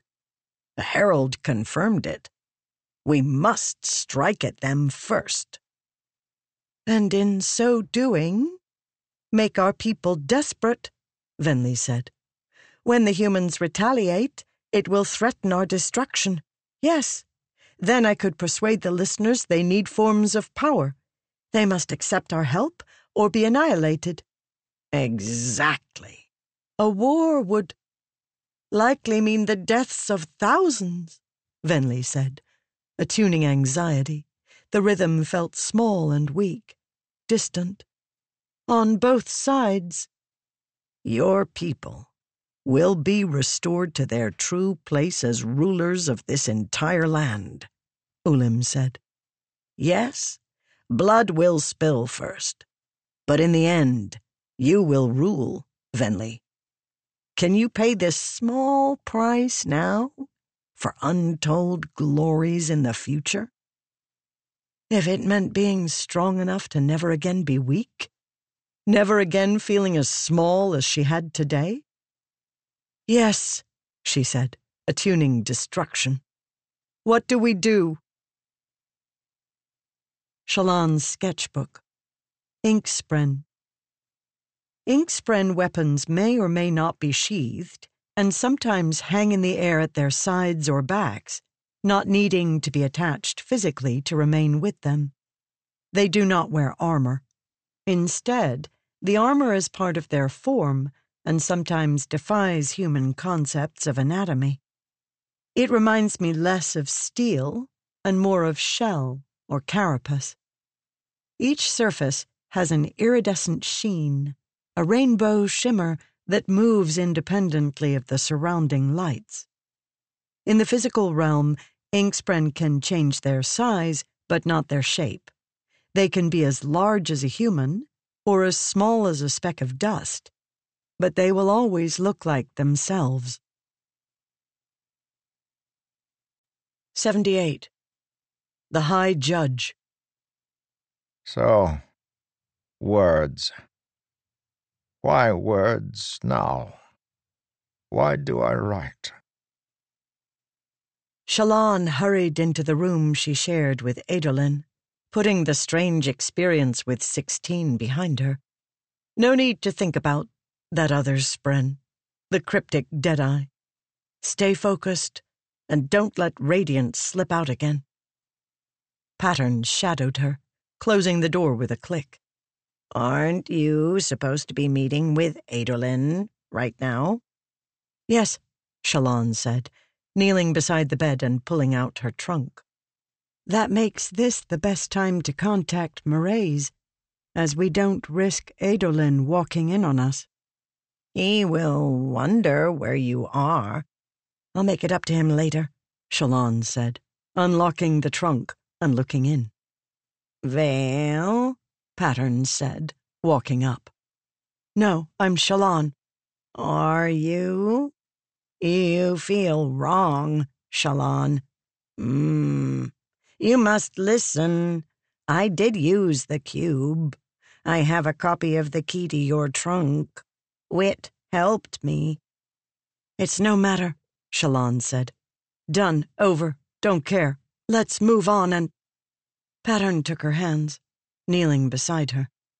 His pattern, once so alien to her eyes, was now familiar. She felt as if by staring at its shifting lines, she could see secrets about how the world worked, maybe even about how she worked. Please, Pattern said. Let me tell you. We don't have to talk about your past. I was wrong to try to force you. Yes, I did take the cube to talk to Wit. He has a cube like it too, Shallan. He told me. I was so worried about you. I didn't know what to do. So I went to him, and he said we could talk with the cube if I was worried. About what was happening with you. He said I was very funny. But when I talked to him last, he warned me. He's been spied on by the Ghost Bloods. The things I told him, another heard. That was how Mraize knew things. You talked to Wit, Shallan whispered. And a spy overheard? That means... None of your friends are traitors, Pattern said. Except me. Only a little, though. I am sorry. No spy. And Pattern... Was this another lie? Was she getting so wrapped up in them that she couldn't see what was true? She gripped his two long hands. She wanted so badly to trust again. Your trust kills, Shallan. The dark part of her thought. The part she named formless. Except it wasn't formless. She knew exactly what it was. For now she retreated and released Vale and Radiant. Vale immediately took control and gasped, putting her hand to her head. Storms, she whispered. That was a strange experience. I have made things worse, Pattern said. I am very foolish. You tried to help, Vale said. But you should have come to me. I'm Vale, by the way. I could have helped you. Pattern hummed softly. Vale got the sense that he didn't trust her completely. Well, she wasn't certain she trusted her own mind completely, so there was that. There's a lot to think about in what you said, Vale said. For now, please don't keep anything more from us, all right? Pattern's pattern slowed, then quickened, and he nodded. Great. Vale took a deep breath. Well, that was over. Who killed Ialai? Shallan whispered from inside. Vale hesitated. Perhaps Pattern was the one who moved the cube all those times, Shallan said. And he's the reason Mraize knew about the seed we planted about the corrupted Spren. But someone killed Ialai. Who was it? Storms. There was more to this mess. A lot more. Vale, however, needed time to digest it. So for now, she put all of that aside and picked up the communication cube. She repeated the incantation. Deliver to me Mraize, cube, and transfer my voice to him. It took longer this time than others. She didn't know what the difference was. She sat there some 10 minutes before Mraize finally spoke. I trust you have only good news to report, little knife, his voice said. It's bad news, but you're getting it anyway, she said. This is Vale, with Pattern here. We've eliminated the final human in lasting integrity from consideration. Either Rastaris has learned to disguise himself beyond my ability to spot him, or he's not here. How certain are you of this? Mraize said, calm. She'd never seen him get upset at bad news. Depends, she said. Like I said, he could have disguised himself. Or maybe your intel is wrong. It's possible, Mraize admitted. Communication between realms is difficult, and information travels slowly. Have you asked if any humans left the fortress recently? They claimed the last human who left was 5 months ago, she said. But that was Azure, not Rastaris. I know her. I've described our quarry to several honor spren, but they say the description is too vague, and that many humans look alike to them. I'm inclined to think they're telling the truth. They completely neglected to mention that 16, the person I've spent the last few days planning to intercept, was Shin. Troubling, Mraize said. You've been vague in your answers to me, Vale said. Let me ask clearly. Could Rastaris have become a Lightweaver? Cryptics have different requirements for bonding than most Radiants.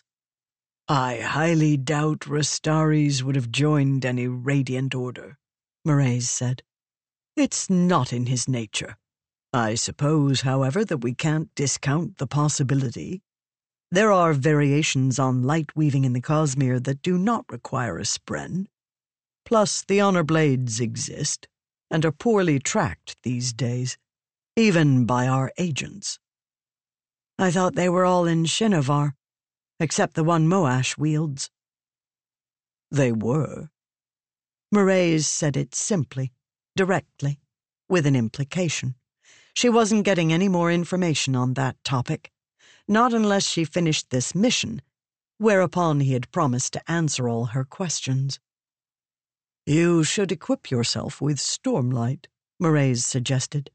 If you have not found Rastaris, there is a chance he knows you are there, and that could be dangerous. He is not the type to fight unless cornered, but once pushed, there are few beings as dangerous on this planet. Great. Wonderful, Vale said. Nice to know I have to start sleeping with one eye open. You could have warned me.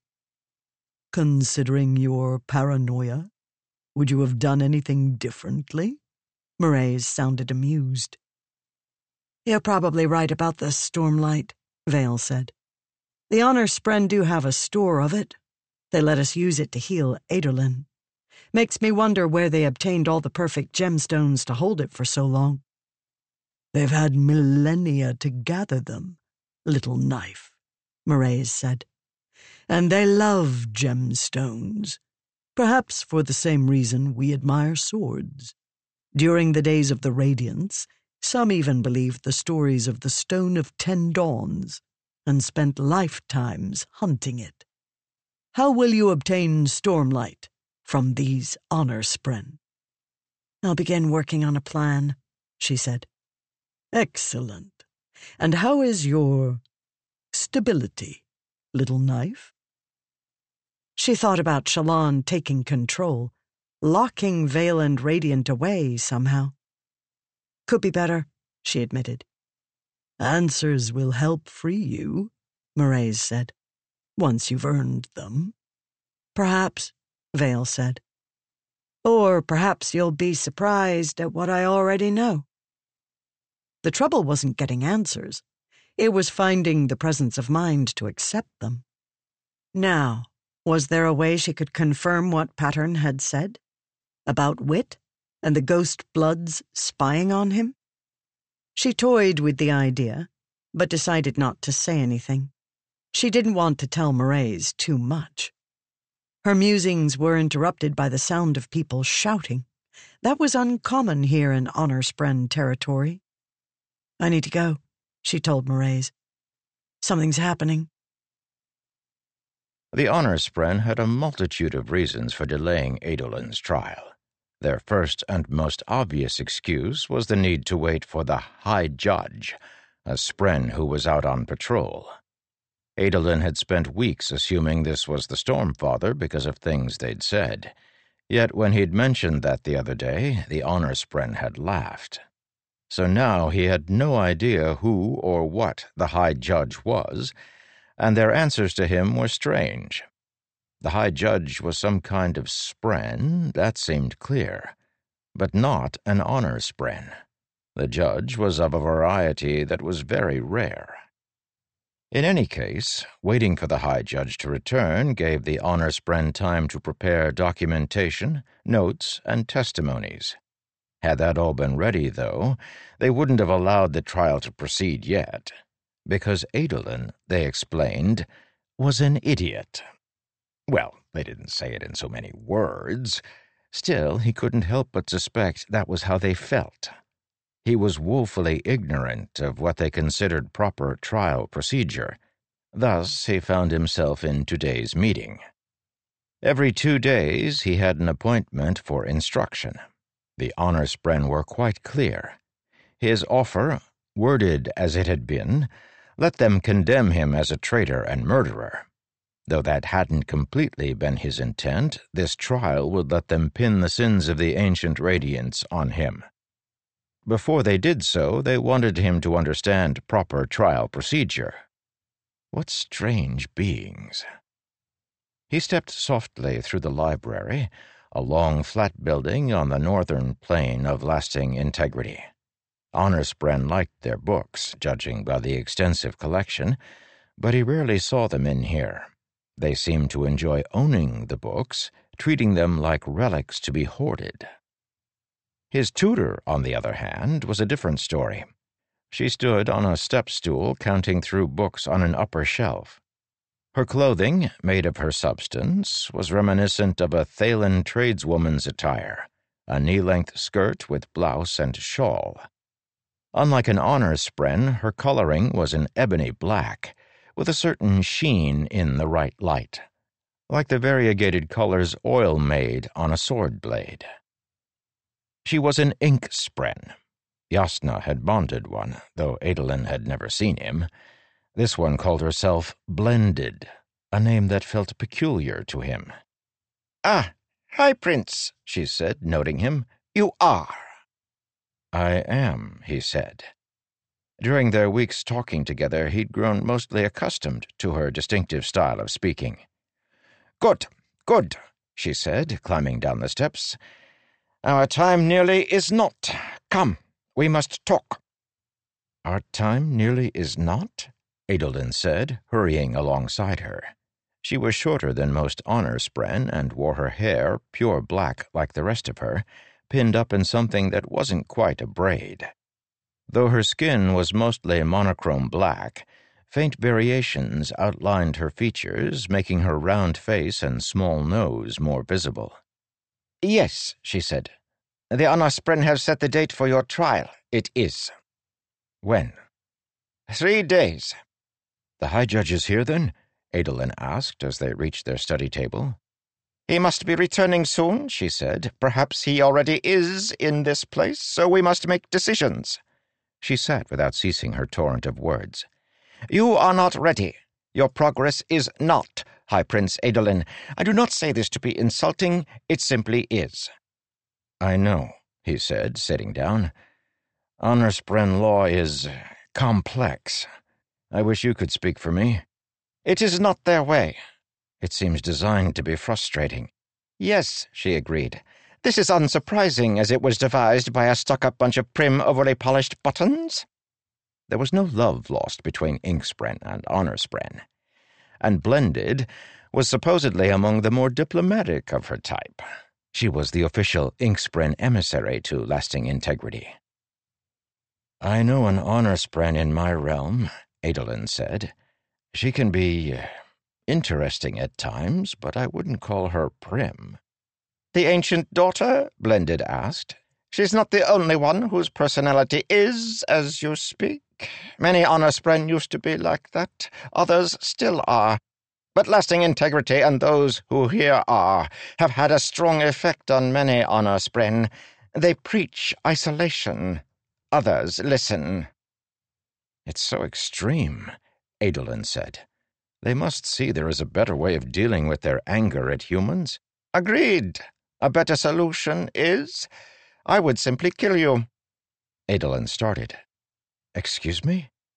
"If a human tries to bond me," Blended said, flipping through the books in her stack, "I will attack him and kill him. This better solution is—" "I don't think Radiance Force bonds," Adolin said. "They would coerce. I would strike first. Your kind are not trustworthy." She set aside one of her books, shaking her head. "Regardless, I am worried about your training. It is weak, through no fault of yours. The Honor-spren will use the intricacies of their law against you to your detriment. You will be as a child trying to fight a duel. I believe trials among your kind are more direct." "Basically, you go before the Light Eyes in charge and plead your case," Adolin said. "He listens, maybe confers with witnesses or experts, then renders judgment." "Brief, simple," she said. "Very flawed, but simple. The Honor-spren of this region like their rules.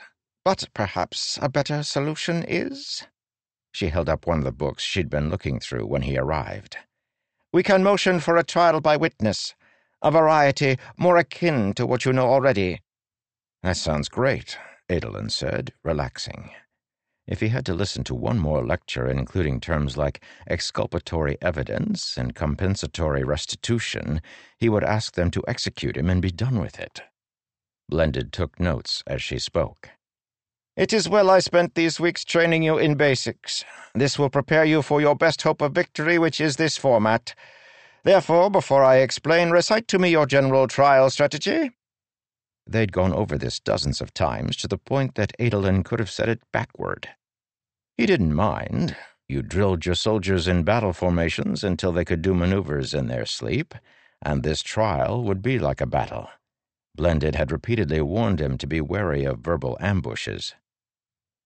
"I need to persuade them that I cannot be held accountable for the actions of the ancient Radiants," Adolin said. "That they cannot shun me or my father because of things done by ancient humans. In order to accomplish this, I will prove my character, I will prove that the modern Radiants are unconnected to the old orders, and I will prove that our actions in the face of the current crisis are proof of the honor men display." Blended nodded. "We will choose a trial by witness. Assuming your motion is accepted, the trial will happen in 3 phases over 3 days. The first day, the High Judge is presented with 3 testimonies against your cause. The next day, you give your testimony. The final day, accusers are allowed 1 rebuttal, then judgment is requested. This format is not often chosen because it allows so much weight of testimony against you. However, factoring in how weak your grasp of legal systems is, well, this choice is best." Adolin felt a tremble deep inside. He wished for a fight he could face with sword in hand, but that was the trouble. Any given Radiant could do better than he at such a fight, so his expertise with the sword was effectively obsolete. He could not train himself to the level of a Radiant. They could heal from wounds and strike with supernatural grace and strength. The world had entered an era where simply being good at swordplay was not enough. That left him to find a new place. Father always complained about being unsuited for diplomacy. Adolin was determined not to make the same complaint. "If I might plead my case on the second day," he said, "then I'm for it. The other methods you suggested would require me to understand too much of their law." "Yes," Blended said, "though I worry that in giving testimony you will incriminate yourself. Worse, you'll risk asking questions of the audience, presenting an opening for their condemnations. You could end up one man facing a crowd of experts in the law and rhetoric." "I have to speak for myself, though," Adolin said. "I fail to see how I can achieve what I want without talking to them. I need to prove myself and appeal to their honor." Blended flipped through pages of notes. He'd noticed that when she wouldn't look at him, it meant she had something difficult to say. "What?" Adolin asked her. "You believe much in their honor, Prince Adolin. Your sense of justice is." "They are honor spren," he said. "Don't they basically have to be honorable?" "A conundrum is in this thing," Blended said. "Yes, they are honor spren, but honor isn't something that is." "What do you mean?" "Men define honor," Blended said, "and no god can enforce it no longer. Beyond that, spren like us are not mindless things. Our will is strong. Our perceptions mold our definitions of concepts such as honor and right and wrong, just as with humans." "You're saying that what they perceive as honorable might not be what I perceive as honorable. Syl warned me as much." "Yes," she said. "What they are defines honor to them. Whatever they are." "That's frightening," Adolin admitted. "But there is goodness to them. They care for the Deadeyes, even Maya, with great concern and attention." Yes," Blended said. "That one. Did another spren tell you her name?" "No, she told me herself." "Deadeyes don't speak. This is." "You all keep saying that, but you're wrong," Adolin said. "I heard her in my mind. Only once, true, but she said her name. Maya Lauren. She's my friend." Blended cocked her head. "Curious. Very curious." "Deep down, the honor spren must want to help. Surely they'll listen to me. Surely I can make them see." "I will give you the best chance I can," she said. "But please understand, spren, all spren, fear you with good reason. In order to prove you wrong, they need only prove that bonding men is a risk, that past failings of men justify wariness." "Everything is a risk," Adolin said. "Yes, which is why this trial is not strong for you. This truth is, Prince Adolin." "To hear you say it like that," he said, trying to laugh about it, "it sounds like I have no chance." She closed her book and did not respond. He took a deep breath. "All right. How do we proceed?" he asked.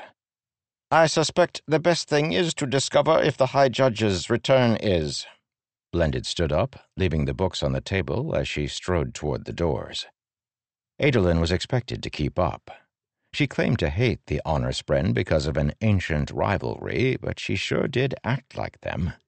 Neither gave much deference to human titles, for example. Adolin didn't consider himself stuck up, but couldn't they treat him with a little more respect? Outside, as always, he had that moment of jarring disconnect, his brain trying to reconcile that down wasn't down and up wasn't up. That people walked along all four faces inside the rectangular tower. He doubted he could ever feel at ease in this place. The spren claimed it was not surge binding that let them walk on the walls here. The long-standing presence of the honor spren, instead, allowed the tower to choose a different type of natural law. Perhaps that sort of talk made sense to Shallan. Where was she, anyway? She was often late to these tutoring meetings, but she usually showed up. Blended led him across to the corner where the northern plain met the western plain. Most of the official buildings were on the western one. Adolin always found this part curious. He had to step out and put one leg on the wall. He followed that by leaning back as he lifted his other leg, feeling like he was about to fall. Instead, everything seemed to rotate, and he found himself standing on another plane. "You do that better than most humans," Blended noted. "They often seem nauseated by the process." He shrugged, then followed as she walked him toward a row of short buildings clustered near the base of the tower. Most buildings in Lasting Integrity were only one story. He wasn't certain what happened if they got too tall. Were you in danger of falling off? They passed groups of honor spren, and he thought about what Blended had said regarding their natures. Not simply of honor as defined by the spren themselves. Well, maybe they weren't all as stuffy as they seemed. He'd catch laughter or a hint of a mischievous grin. Then an older uniformed honor spren would walk past, and everyone would grow solemn again. These creatures seemed trapped between an instinct for playfulness and their natures as the spren of oaths. He anticipated another tedious discussion with the honor spren who managed his case, but before Adolin and Blended entered the Building of Justice, she stopped and cocked her head. She waved for him to follow in another direction, and he soon saw why. A disturbance was occurring on the ground plane near the gates into the city. A moment of panic made him wonder if his friends had decided to rescue him against his wishes, followed by a deeper worry that all those dead-eyes outside had snapped and decided to rush the fortress. It was neither. A group of spren crowded around a newly arrived figure. "The High Judge?" Adolin guessed. "Yes," Blended said. "Excellent. You can make your petition to him." She walked that direction, down along the face of the western plain. Adolin followed until he saw the details of the figure everyone was making such a fuss over. The High Judge, it appeared, was human. "Human?" Vale said, stopping in place. "That's impossible." She squinted at the figure below and didn't need to get close to see what her gut was already telling her. A short Alethi man with thinning hair.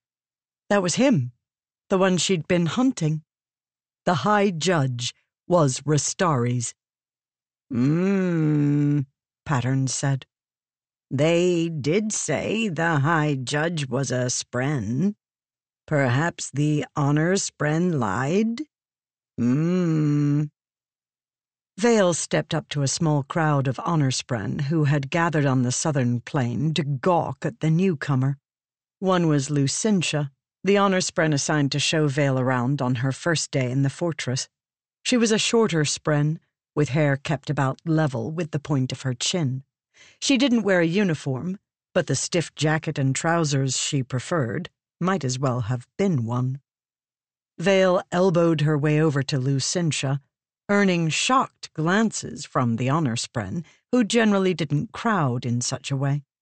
Pattern followed in her wake. "That can't be the High Judge," Vale said, pointing. "I specifically asked if the High Judge was human." "He's not," Lucintia said.